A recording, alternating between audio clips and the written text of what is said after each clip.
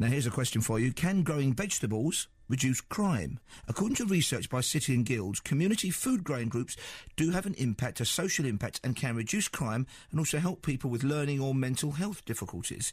They build confidence and they can add a sense of social support to people who are sometimes vulnerable. Nick Grist is the head of City and Guilds Centre for Skills Development. He says job seekers may also benefit from some time spent on the allotment. This gives people basic skills that they can then communicate to employers effectively. They've got references for their CVs, they've got abilities like team working, communication skills, timekeeping, they've taken responsibility for things. They become much better able to present their skills and to get jobs as a result. Well, BBC London's answer to the Jolly Green Giant, Jason Rossum, is developing his green fingers at a plot in Elm Village right now. Good morning, Jason.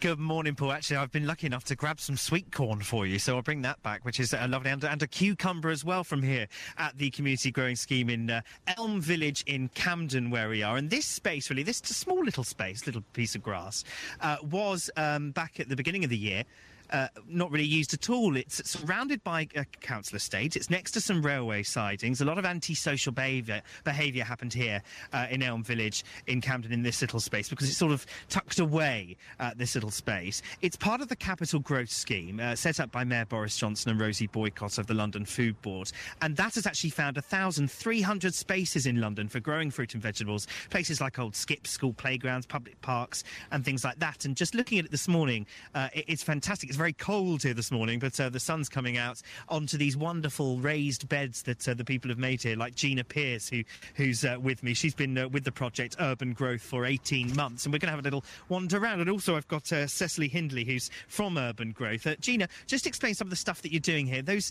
huge cabbages, they're absolutely massive, aren't they? What are they? Well, we've got 3 different types of cabbages here. We've got a huge white cabbage and a purple cabbage and then a smaller cabbage. We grew 3 different types for the project members so that they can see the different cabbages, available, really. And also you made the raised beds yourself, didn't you, out of wood? And you really enjoyed doing that? Yeah, I really enjoyed making. I like practical skills, so for me, combining gardening and the building of the beds worked. We've heard that there's some problems with pumpkins at the moment. I know that you're growing pumpkins over there. Are they growing well? Because we know they're quite small in the supermarkets, aren't they? I think the weather, with the rain and the wind, we've had problems. They're okay. They're small, but they're okay. They're getting there, aren't they? Getting there. And Cecily Hindley, who's from Urban Growth, just explain how this came about and what you're exactly trying to do here, Cecily.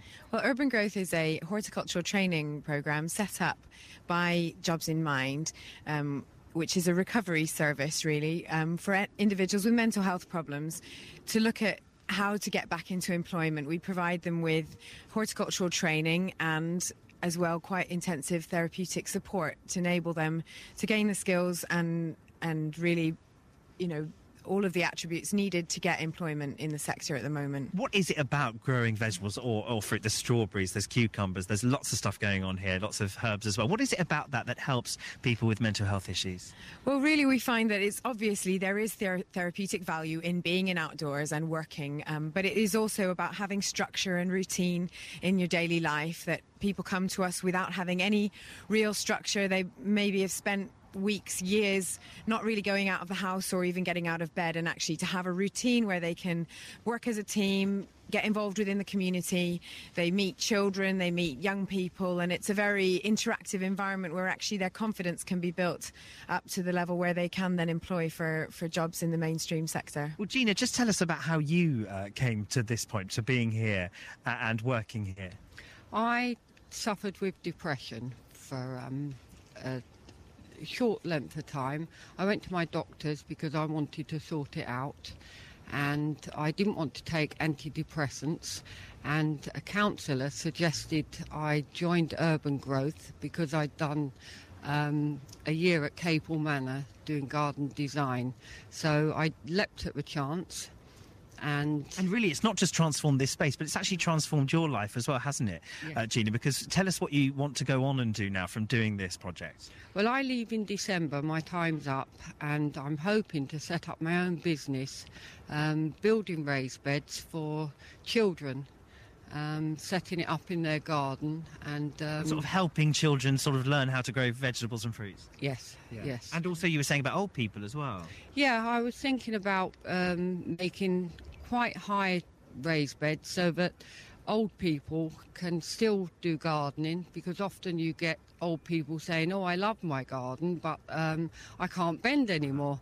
So I'm hoping to make these very high raised beds and growing quite easy vegetables for them that they get lots of crops from. There you go, Gina, a future businesswoman in gardening now from doing this stuff here at the Urban Growth Place in Elm Village in Camden. And of course, these vegetables and fruit can actually be bought at the People's Supermarket in Holborn as well, which is amazing, Kathy and Paul. Thank you, Jason Blossom, live from lovely, Mayor Park for us this morning. It's 8:46, time for the news headlines for London. Here with the latest, Matthew Schofield.